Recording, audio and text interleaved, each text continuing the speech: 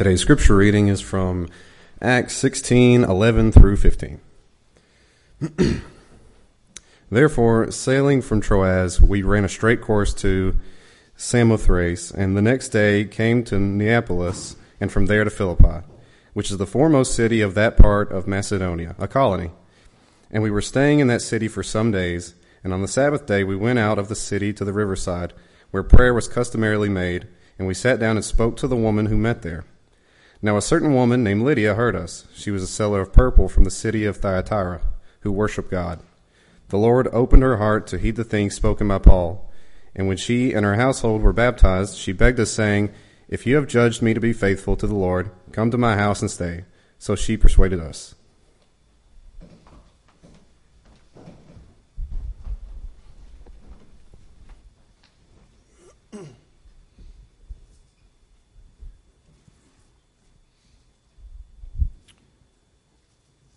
The New Testament book, the Acts of the Apostles, is the beginning history of the church established on the first Pentecost following the death, the burial, and the resurrection of Jesus. Within its pages, as we begin to read that historical account, we learn that the church grew, how it grew during the first century, and we learned by the means which it grew. Now Luke, who wrote the book, was a missionary partner with Paul. And he wrote that letter to a man named Theophilus. Theophilus was a person to whom Luke wrote. We don't know much about Theophilus. We know he was regarded as, excellent Theophilus. But the purpose was continuing his former correspondence regarding the life of Christ. He wanted to continue the letter that he wrote that we know of as the Gospel according to Luke.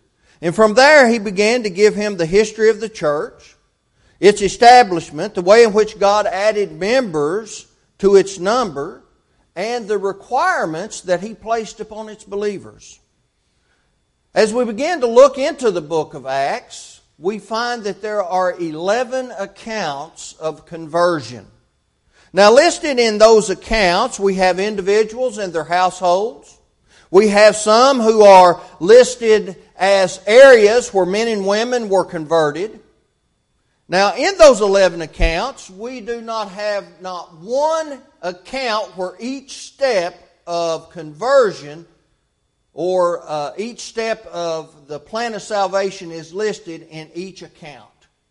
And what I mean by that is, in those 11 accounts, not every single one of those mentions that the gospel was preached, for instance. Now, obviously, we understand that the gospel was preached. Now, in 10 of those accounts, it states that the gospel was preached. Now, obviously, in number 11, it's alluded to. Obviously, the gospel had to be preached. We understand that faith comes by hearing, and hearing by the Word of God, Romans 10:11. So the gospel had to be preached, but it is alluded to the fact that the gospel was preached in number 11. Only in 6 of those accounts is believing mentioned. But I don't think any of us would disagree that believing is a requirement for salvation. Only in 3 cases is repentance mentioned. But I think that we can also be in agreement of the necessity of repentance of all past sins and dedicating one's life to Jesus. I think we agree with that. Only one time is confession specifically mentioned, but the acknowledgement of faith is supplied by supplemental texts in other books of the New Testament. While baptism is mentioned, not all the other requirements are. Therefore, we must understand all requirements are therefore demanded as requirements if it is demanded of one person or one group. It is demanded by all people and all groups. I think that is easily understood. And when we're talking about the Christian age, and that's what we're talking about, when we turn over to Acts chapter 2 and we begin to read that sermon that Paul and the other apostles preached, and we have Peter, and we have Peter's sermon preached or recorded for us, and we begin with verse 14 of Acts chapter 2.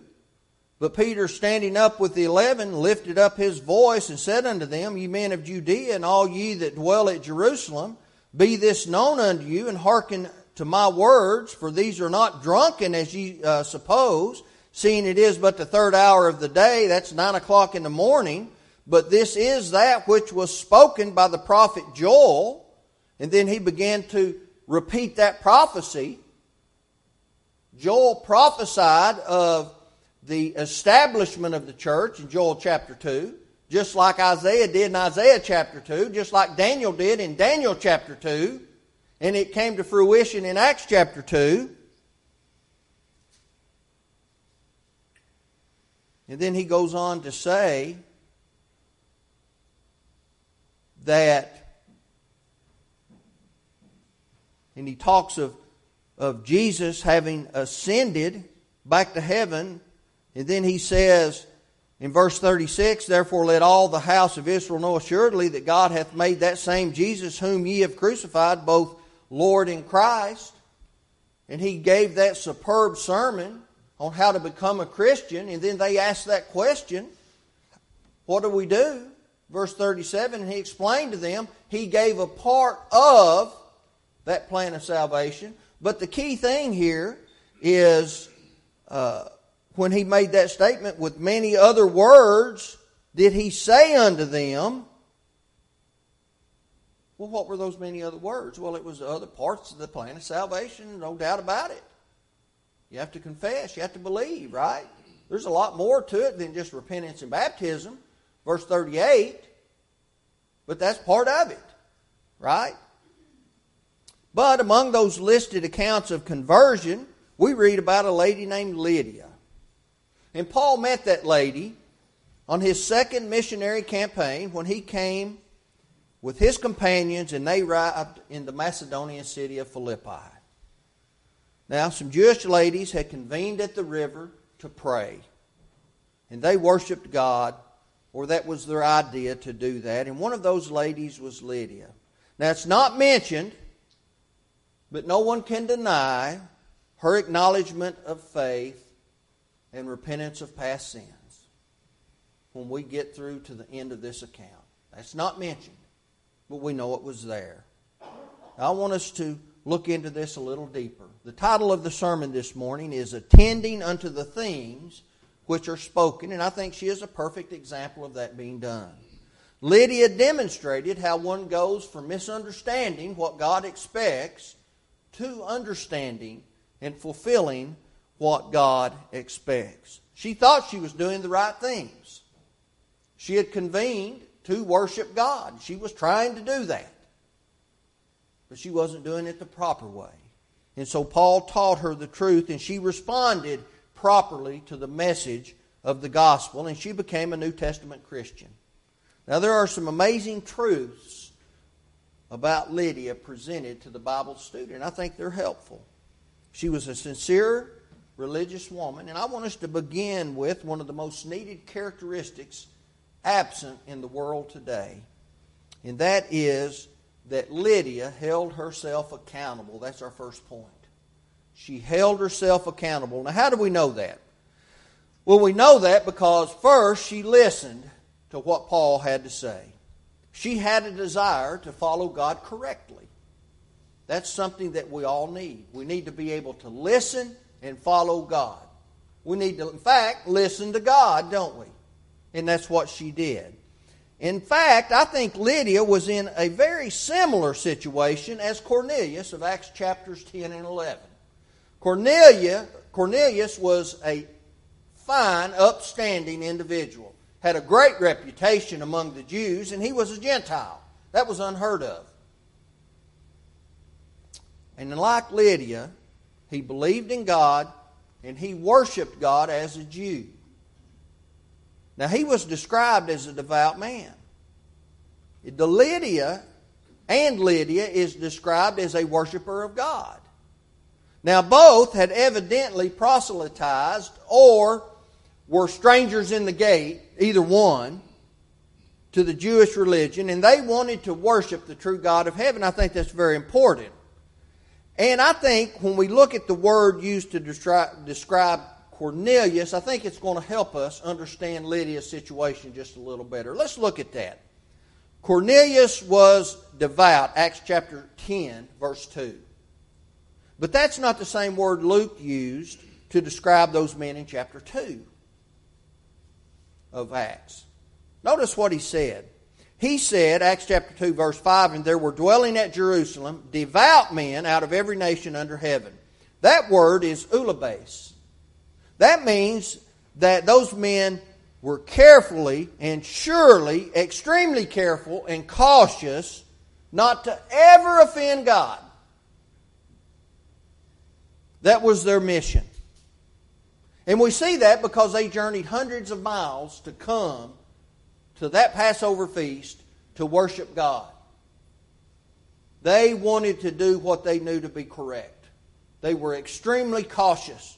They never wanted to offend God. Now, he described Cornelius with the word eusebes, which means pious and dutiful, but without proper knowledge. Now, that's a huge difference, isn't it? He didn't have proper knowledge. Now, Paul described the Jews as zealous toward God, but without knowledge, Romans 10, verse 2. So, like Cornelius, Lydia worshiped God within a system that God had ended. That system was no longer in effect. So she's trying to worship God as a Jew, but you couldn't do that. The Jewish system had been ended years before that at the cross. Now the Christian system had been put into effect. And so she's trying to worship under a defunct system. But she was pious. She was dutiful. She wanted to do that which was right, but she was not doing it according to proper knowledge. And so what was she in need of?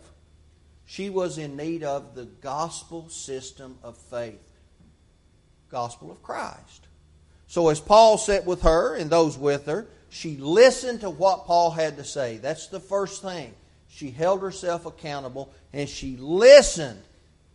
But her example is this. She not only listened, she wanted to live what she heard. That's very important. So being a religious woman, she wanted to please God. And when she learned that she had not been serving God properly, she wanted to change those things. That is a big deal. She wanted to change her life. I think too many people in the world today like the idea of serving God properly, but they do not like the idea of changing anything about their lives. Change has to happen. Change has to happen. They don't want to change lifestyles. They don't want to change belief systems. They don't want to take the appropriate action that God requires. There has to be action. We look in Hebrews chapter 11. By faith, Abel offered a more perfect sacrifice. By faith, Noah built an ark. By faith, Abraham left Ur. By faith, Sarah went with Abraham. Right? By faith, the judges did multiple things. By faith, they did this, they did that. You see, that is a working faith. That means change. That means action. Faith is a working faith. It does something. It's not mental assent. It's not just a mental assent. We have to have mental assent, but that leads to something. Obedience, right? It has to be an obedient faith. And that's why Lydia is an example to all people. She changed what she was doing because she learned the truth. And we have to have an open mind to learning the truth of what God expects. Now, we have to understand what the open mind means. It can't be an open mind just because someone says it. It has to be an open mind followed by truth that we can see and we can read and we can point to and we can say, okay, that's what God says. Not just because some person says it, right? There's some very important aspects of her conversion that we need to understand. Notice what Luke recorded. The Lord opened her heart to heed the things spoken by Paul. Now, what is intended by that passage, Acts 16, verse 14? That has been misused and misapplied. Now, there is a doctrine taught that goes all the way back hundreds of years, which John Calvin popularized, known as total hereditary depravity. That means you're born totally depraved, and you inherited that all the way back from Adam. That means you cannot do anything good, period. You don't have it in you.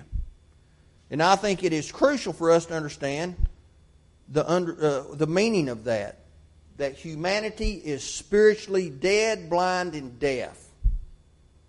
Therefore, all people are completely unable to do anything good, period.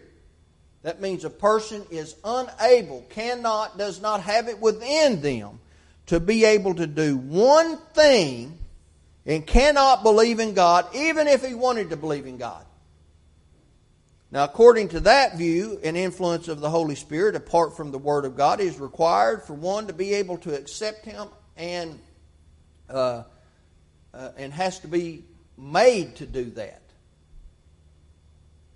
Now, in giving an explanation of that belief, here's what Charles Hodge had to say. Renowned Presbyterian scholar, using this analogy, he said, "The truth is compared to light, which is absolutely necessary to vision. But if the eye be closed or blind, it must be opened or restored before the light can produce its proper impression." And he cited the case of Lydia in Acts chapter 16, verse 14, as biblical proof of some kind of a direct operation of the Holy Spirit in conversion. Now, I want us to consider some truths found in the passage. Let's notice this. Lydia did not evidence the character of one who was totally depraved. Let's notice that. Totally depraved means cannot do one thing that's good, period. When we go back and we look over history and we see a person who cannot do one thing correct or one thing right, I don't know that I've ever seen anyone that was unable to do that. People are born with a sense of ought. Now, they can destroy that over time when they continually reject God, but they're born with a sense of ought, knowing the difference between right and wrong. People understand from an early age that you can't go next door and kill your neighbor unless they have some kind of a mental handicap, right? And that happens unless you have some kind of a mental handicap, some kind of schizophrenia or something like that. A normal person understands that it's not right to go next door and kill your neighbor. We're born with a sense of ought. We get that. Where does that come from? Well, God gave that to us. Now, we have to train that properly. We know that is our conscience, right? We have to train our conscience properly. It can be trained improperly, but we have to have a sense of ought. Now notice Lydia. Lydia is described as one who worshiped God. Now, in the Greek text, that form is a present tense middle voice participle. That means that she had a worshipful disposition. That was a habitual characteristic of Lydia. That doesn't sound like someone who's totally depraved. That was her lifestyle, right? She likely had become a proselyte to a religion that wasn't God's religion at that time any longer. So she wasn't following God's law, but she wanted to. So that's not someone who is depraved. And so she met on the Sabbath day, on a Saturday.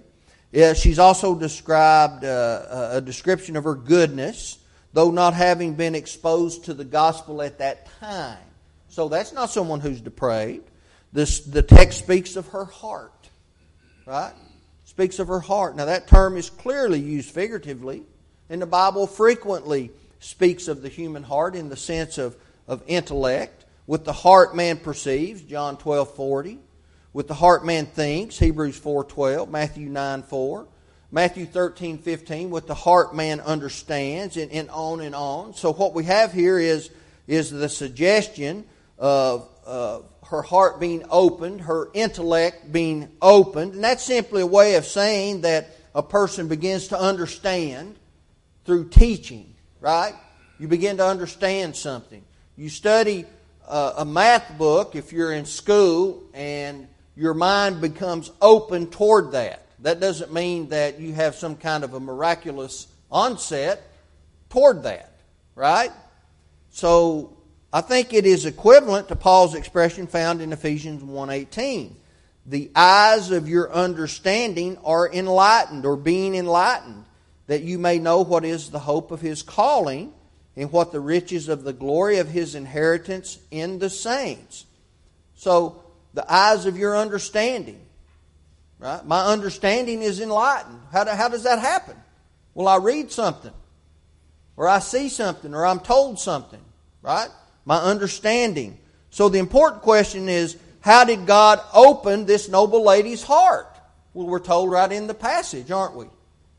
Paul taught her. Paul taught her. And so, the notion that it was happened by some kind of a miraculous event through the Holy Spirit can't be founded in this passage. So let me ask this question. And I've asked this often to a lot of folks. And let's ask ourselves this. Let's think back over time and think about anything you know about God, the Holy Spirit, or Jesus that you learned outside of the Bible. Can't think of anything, can you? I can't. Let's be honest with ourselves. What have we ever learned that we learned about God, Christ, the Holy Spirit, or the church that we learned outside of the written Word of God? It's not there. And so, in response to that assertion, consider some key facts. First, there are scores of biblical examples which demonstrate God as a general rule working through means that are not direct. Right? He did it throughout the history. That's not to say the Bible is full of miracles. Miracles happened up toward the end of the first century. But we read about Naaman being converted to Judaism, 2 Kings chapter 5. But who converted him to Judaism? Elisha. Elisha converted him to Judaism. God is the source of our daily needs, Matthew chapter 6, verse 11. But we either work for them or someone else supplies them to us. Right? God's not going to give them directly to us. Let's ask anybody that works for a living, right? Now, God will bless our efforts. I believe that for sure. But if we're not working, we're not getting paid. Or someone is supplying our needs. And so we need to understand that. Neither is a miracle. Paul believed and taught that now many he who supplies seed to the sower, 2 Corinthians 9:10, and bread for food, supply and multiply the seed you have sown and increase the fruits of your righteousness. God created the seeds, but someone had to sow them. Right? That's what happens. God gave the ability to produce food from agricultural sources, but someone had to sow the seed and tend the product. God will give the increase. We don't cause the seed to grow, but we have to put it in the ground. We have to tend the seed. Second, the New Testament repeatedly affirms the gospel is the power of God into salvation, Romans 1:16. Without the gospel, there's no salvation.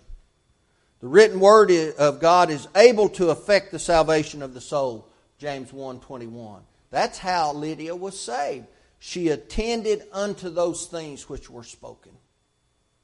That's how she was saved. Accordingly, it is by the preaching of the gospel message that people are saved. That's what Paul said in 1 Corinthians 15, 1 through 2. He said that in Ephesians 5:26. Notice that it is by the gospel that Jesus Christ calls the sinner. We are called by His gospel. 2 Thessalonians 2:14. Not a whisper in the night. We're called by His gospel. Third, the very context of Acts 16:14 indicates it was by the power of the Word Lydia's heart was opened. The power of the Word. Let's not take the power away from God's gospel.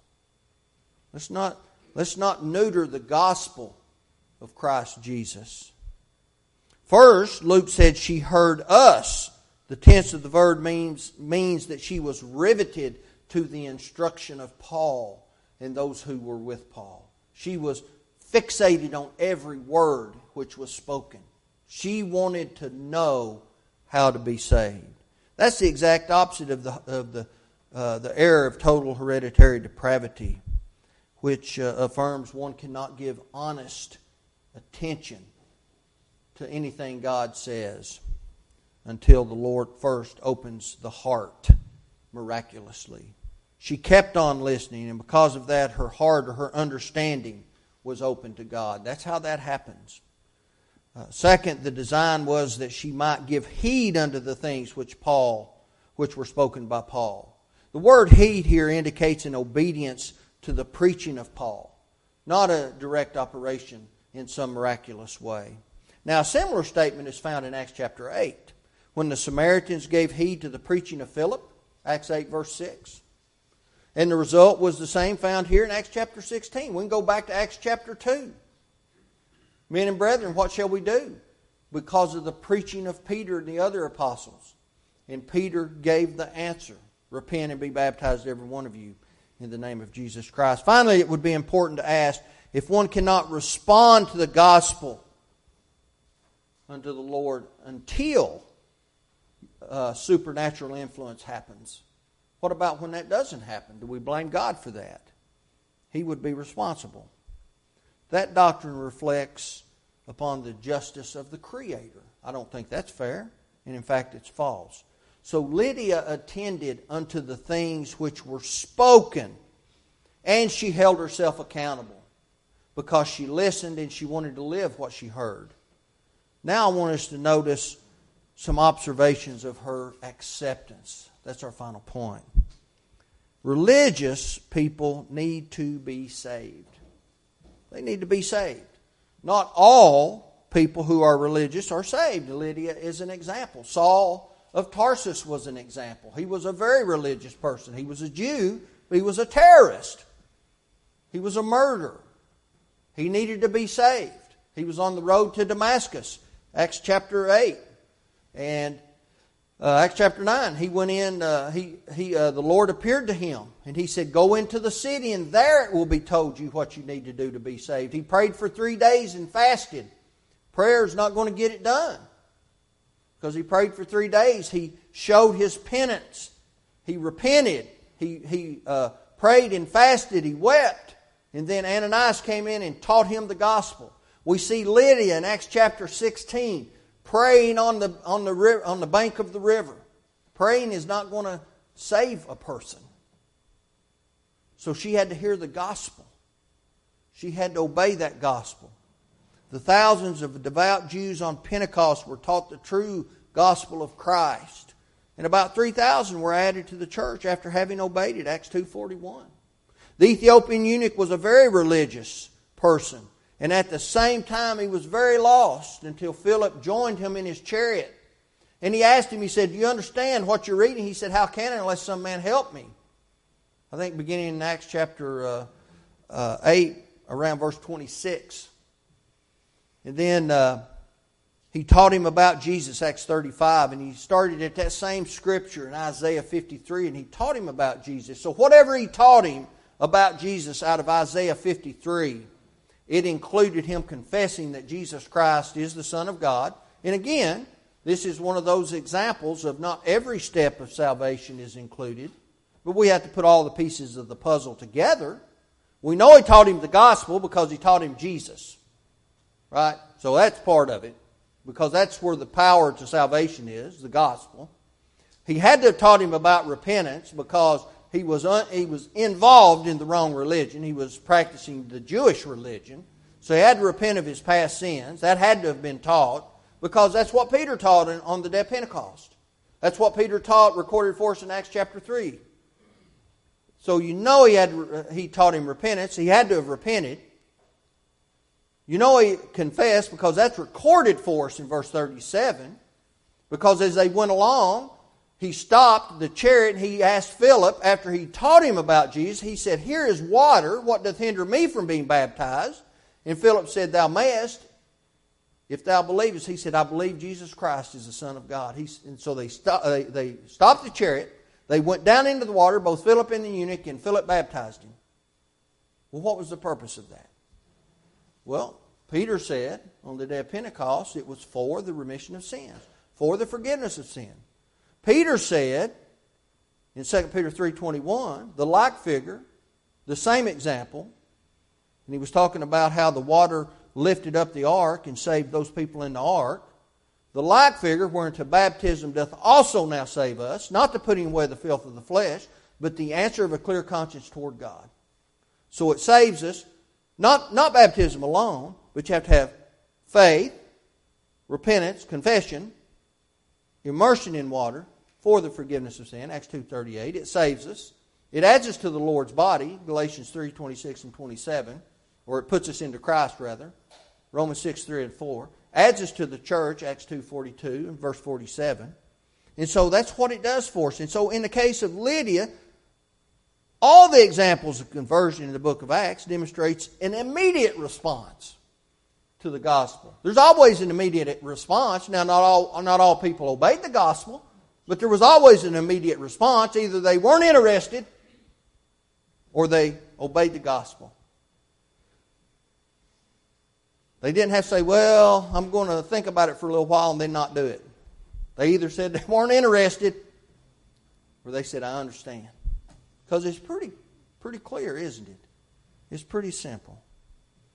That's one reason it is so important to preach and teach the gospel. People are lost. The gospel needs to be preached. It is so important. In George Beasley Murray's book, Baptism in the New Testament, he wrote regarding Peter's sermon on Pentecost. He said, "Baptism is here as a part of the proclamation of Christ. In an apostolic sermon, it comes as its logical conclusion. An effort ought to be made to restore this note in our preaching." Now here is the kicker about Mr. Murray. He doesn't even think baptism is necessary for salvation. But he thinks it ought to be restored because it's in the book. I agree with him on that. I don't agree with his theology. It's in the book. And it is necessary for salvation. He was right. Notice what happened on Pentecost. Acts 2 verse 41. "Then those who gladly received his word were baptized. And that day about 3,000 souls were added to them." That's what Lydia did. That's what Lydia did. Why did she do that? Because she attended unto the things which were spoken. That's the same logical conclusion to which she came to. The Lord opened her heart to heed the things spoken by Paul, and when she and her household were baptized. Because they were listening too. They heeded unto those same things. After obeying the gospel, she and her friends urged Paul to stay for a period of time, and he did. And we see that joy and that enthusiasm. No doubt those days were filled with questions and because that's just the beginning, isn't it? Being added to the Lord's church, that's just the beginning. And they wanted to be able to abound in the work of the Lord, 1 Corinthians 15:58. They wanted to overflow and learn and have that knowledge. And no one can deny that she was a very religious woman from the very beginning, but she was wrong in her theology and her religion. And Paul taught her a better way, just like Priscilla and Aquila taught Apollos. In Acts 19, he was wrong, and they took him aside, and they taught him the way of the Lord more perfectly. And he became a New Testament Christian. She went to the banks of the river to pray to God, but she could not pray her way to salvation. She couldn't do it. She couldn't get there simply by being a good person. Neither could Cornelius in Acts chapters 10 and 11. She couldn't get there by being a religiously minded woman. And neither can we. Those are just a few ways in which Lydia attended unto the things which are spoken. And if we follow her example, hey, we'll see her in heaven one day. And that's our goal, to get to heaven, to live eternally. Surround the throne of God, singing praises day and night. That's what John recorded in the Revelation. I don't know exactly how that's going to unfold. We're given terms and descriptions of heaven in earthly words, the best we can understand it, but that doesn't even come close. If you're here today and you've never obeyed the gospel, we talked about how to do that. Faith and repentance, confession, immersion in water. But we have to have faithful living. One is not more important than the other, but they're all just as important as the other. If you've done those things, you've become unfaithful. We have the second law of pardon that James talks about, John talks about, confessing our sins one to another, publicly if necessary, not always. Privately, if that's how we can do it, going to God in prayer, asking Him to forgive us as we repent and confess our faults to Him. Either way, if you need to answer the Lord's invitation, do that as we stand and as we sing.